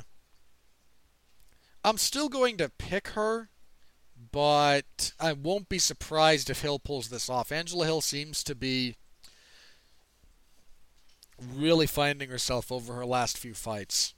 So, Relevant fight for strawweight, though. I'm not sure you'll get the next title challenger out of it, but you could. Uh, Strawweight's in an odd position. I mean, Zhang just went through that war with Joanna. I mean, if she doesn't fight for the rest of 2020 after that fight, who could possibly blame her? Uh, you've also got the rematch between Rose Namajunas and Jessica Andrade coming up that might crown your next title challenger, so hard to say. Some moving pieces, but a very relevant fight for that division, if nothing else. All right, Edson Barboza is making his featherweight debut. I am shocked that he's going to try that cut. I know he's in a rough spot. He's just 1-4 in his last 5. But the losses were as such: to Khabib, unanimous decision over 3 rounds, a 5th-round doctor stoppage against Kevin Lee. He stopped Dan Hooker, got knocked out by Gaethje, and fought Paul Felder to a split decision. I thought Barboza won that fight. He's trying his hand down at featherweight against Dan Ige, who is a rough fight. Dan Ige has a grand total of 1 loss in the UFC, and that was against Julio Arce in his debut. Since then, he's won 5 in a row. Rough fight. If Barboza is able to not lose a whole lot in the cut, Ige can be leg kicked, and Barboza has some devastating ones. But Ige is also a very smooth boxer, and that has caused Barboza a lot of problems. I'm gonna pick Ige, but yeah, I just don't like Barboza at this point in his career, with all the years and the damage, trying to reinvent himself down a weight class. That historically doesn't go all that well. Middleweight fight between Eric Anders and Krzysztof Jotko. There was a time I might have been excited for this fight, but Jotko's last few fights have not been impressive, and Eric Anders, ditto. I kind of thought Anders lost the fight with Gerald Meerschaert. I think I'm still going to pick Anders, but Anders needs a much better camp than he has. I shouldn't say better. Whatever Eric Anders is doing in training right now, based on his last fight, is not really maximizing what he's shown himself to be capable of. There's a lot of stuff that he needs to get. Now, maybe that's not his coaches, maybe that's him. Some guys can have the perfect coach for them, and it still just doesn't quite translate in the cage or in the ring. Fair enough. Yeah, I'm going to pick Anders, but yeah. Heck of a featherweight fight here, actually. Marlon Vera and Song Yadong. Chito Vera's on a heck of a winning streak, actually. Won 5 in a row. Finished all of them. Luigi Burin, Guido Canetti, Frankie Saenz, Noeline Hernandez, and Andre Ewell. His only losses... he debuted in an awkward spot in the UFC, but... because he came off of a tough season. He's only lost to Davey Grant, John Lineker, and Douglas Silva de Andrade. Oh, he lost to Beltran, okay, in his debut, yeah. So he's got those 4 losses, but he's got some big wins. He's got some very impressive wins. Stopped Brad Pickett in his last fight, armbarred Brian Kelleher. Again, this is a pretty good fight, and whereas Song being his family name, because he's Chinese, coming off of a draw with Cody Stamann that I thought was correct after the point deduction. Yeah, Song's looked really good during his UFC run. Submitted Bharat Kandare, TKO'd Felipe Durantes, that was a big one. Beat Vince Morales, stopped Alejandro Perez. Perez was on a pretty good run at that time. So that's a good fight. I'm going to lean towards Vera, but good fight. Then our prelims, which will also be on ESPN as well as ESPN Plus. Anthony Hernandez and Kevin Holland. I think Hernandez has fought in the UFC before. I need to confirm that.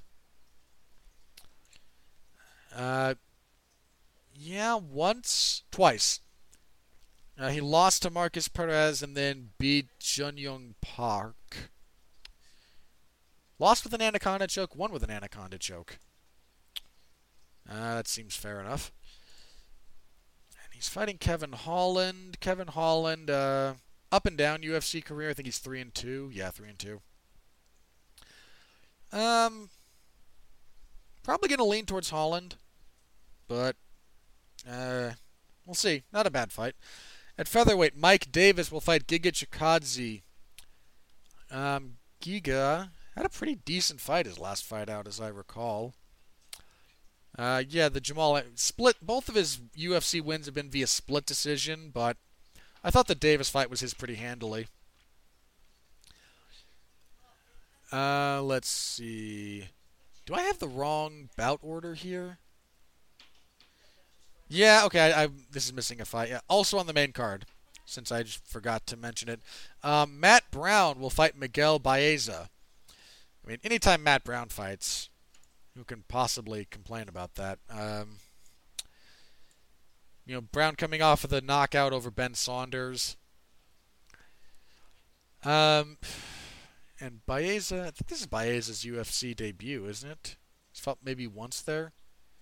Yeah, once he stopped Hector Aldana. I know I covered that fight, but I can't remember too much specifically about it. Gonna go with Brown. Brown, the more proven fighter, but if Baeza is kind of the monster people want him to be, he's undefeated. He might surprise some folks here. Anyway, sorry, I was looking at Mike Davis. Because he's fought in the UFC a few times. Yeah, lost to Gilbert Burns, beat Thomas... Oh, God, he's the one who gave Thomas Gifford that horrible beating that should have been stopped so many times. Two technical strikers, but Davis is a bit more of a boxer. And if Giga sticks with the kickboxing, I'm going to pick Giga here, but this could be a sleeper fight in terms of enjoyable fights. Women's flyweight fight, Courtney Casey will fight Mara Romero Barella. Gonna go with Casey here. I know she's had a rough UFC run lately, 2-3 in her last 5. A couple of those were splits that maybe could have gone her way. But Barella has had a really rough run recently. 1-3 in her last 4. One of those that only win was a split decision. So then at featherweight, Darren Elkins is going to fight Nate Landwehr. You couldn't fit 2 crazier white dudes into a fence together, man. That's nuts. I mean, Elkins just absorbed so much punishment. He's on a 3-fight losing streak. He did nothing against Ryan Hall because he was terrified of his legs getting torn apart. I mean, Ryan Hall dropped him with kicks. I mean, he beat Michael Johnson but took a lot of damage. He lost. Volkanovski put a beating on him for 3 rounds. Lamas stopped him in the 3rd. So he's kind of on the downside, whereas Nate lost his UFC debut, I seem to recall. Yeah, against Herbert Burns. He was looking okay before he ate that knee. I'm going to pick Nate here, but won't be shocked if Elkins wins. And then kicking everything off at heavyweight. Why, God, why do you do this to me? Rodrigo Nascimento? Gonna depend on where he's from. Yeah, he's Brazilian, so that's what I'm going to go with for my pronunciation. Undefeated, 7-0, making his UFC debut against Don'Tale Mayes. They've tried to make this fight twice before. It fell apart when the cards fell apart due to the coronavirus. Mayes, 7-3. Dropped his UFC debut to Cyril Gane. He got heel hooked by Cyril Gane. Oh, please just let it in quickly. Go with Nascimento. Mayes did not look impressive in his debut. But that's where we are with that event. So that will be Saturday. So we're going to have one event on Wednesday. That would be the 13th, and then Saturday the 16th. That is the current plan. I will be covering them both, so hopefully I will see you for both of those in the MMA Zone of 411 Mania. Please feel free to stop by, say hello. I always appreciate you guys spending some fight time with me, giving me something to interact with between fights when I've got downtime, and I expect a lot of downtime. I expect these cards to be paced like the old FS1 cards. We're just going to draw these things out, sell as much ad revenue time as we possibly can, fill as much airtime for ESPN with content as they can, and the only one who's going to suffer are the morons like me who have to watch the entire thing from start to finish. Oof. Gonna be rough. If I'm right. If I'm wrong, I will eat the requisite amount of crow and praise the pacing. I don't anticipate being wrong, but I might be. Okay, last bit of note on housekeeping here before we close up shop. UFC announced a few of the fights for UFC 250, which will take place June 20th. We do not have a location or a venue. I think the UFC is going to be trying to be back in Nevada by that point. The current plan for the May 23rd card of this month is to be at the UFC Apex Center in Vegas. That will depend on how the state of Nevada decides to proceed going forward, or how much the UFC can lobby/bribe them to allow them to do their stuff again. We will have to wait and see on that, but so 250 doesn't really have either of those things yet. Somewhere in the States is most likely. The announced fights so far, a women's featherweight title fight between champion Amanda Nunes and Felicia Spencer. This will likely be the main or co-main. If it's the main event, you need a solid co-main for... Look, Amanda Nunes is a great, great fighter. And there is certainly value and appeal to watching a great force of nature destroy people outside of their who are overmatched. I mean, a giant chunk of Mike Tyson's career was built around that.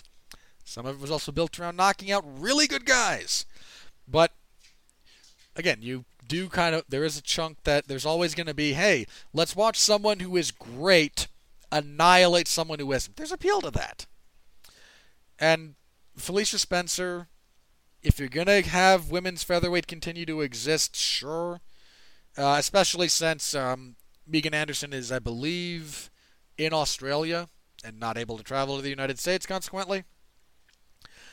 I expect Amanda Nunes to demolish Felicia Spencer. It'll probably take... I don't think it'll happen in one round. Spencer is fairly tough and resilient.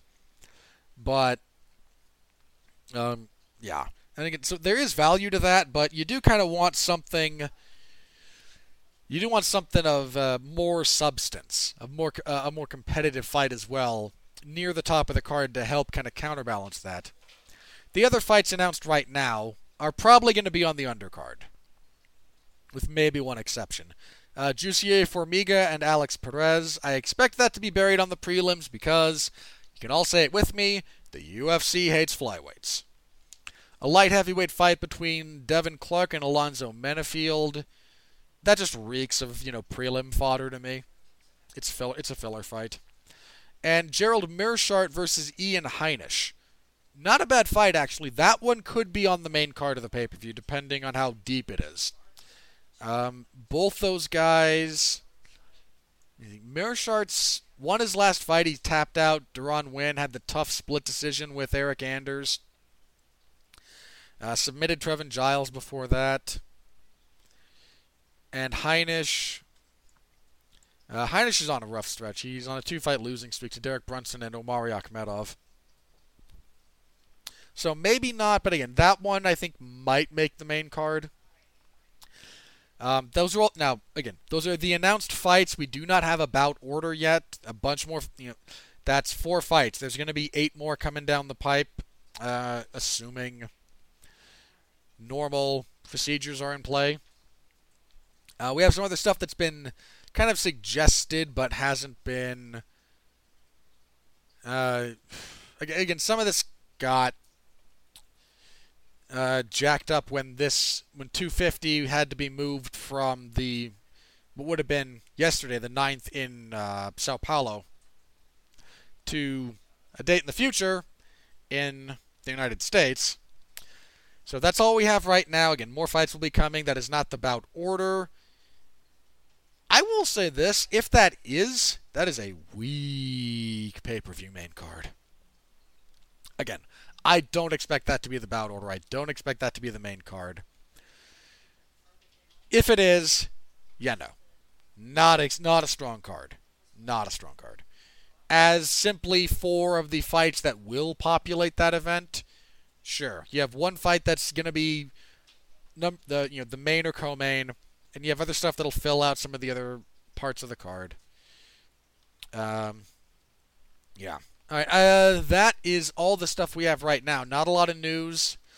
Not a lot of other stuff yet. I imagine some stuff's going to hit the fan going forward after we've had an event. We've had somebody test positive for COVID. We now have some, data. I mean, again, there's a lot of stuff to kind of be sorted out now, so we will have to just kind of see how that plays out in the future. Let me check Twitter one more time and see if anything crazy happened during the recording of this show. Alright, nope, doesn't look like anything crazy has happened, so let's jump into the relatively succinct plug segment here. You can find me twice this week, covering UFC events on Wednesday and then again on Saturday, so that'll be something. We'll see how that goes. We will see how that goes. A couple of weeks ago, Mark Radulich and I got together and we reviewed Netflix's 3rd season of Castlevania, and we pretty well trashed it. Mark also decided that I had challenged his masculinity somehow and said he would review this is from a couple of years ago, the Netflix anime Devilman Crybaby. We'll be reviewing that on his birthday. Look, if I knew I could so easily manipulate Mark that way, I totally would have earlier. So you can look forward. Again, that happened on that show. We're not going to review it until his birthday's in June, I think. So be a while, but you can listen to us trash Castlevania Season 3, because it's not very good. And then we yell at critics because a bunch of them said still glowing things about Season 3, despite it being a bloated, repetitive mess. So tune in for that. I think that's it for me, actually, those couple of things. So thank you very much to everyone for listening, for tuning in. I deeply appreciate it. Like, comment, subscribe, give us a review. You can tweet me. I am at Winfree MMA. It's WINFREE MMA on Twitter. And yeah, be back next week with potentially a double review/double preview, because the UFC's schedule they're trying to keep it popping. They're trying to turn it over. They've got to get to 42 events for the year if they want to get the full value of their contract with ESPN. So, see you all next week.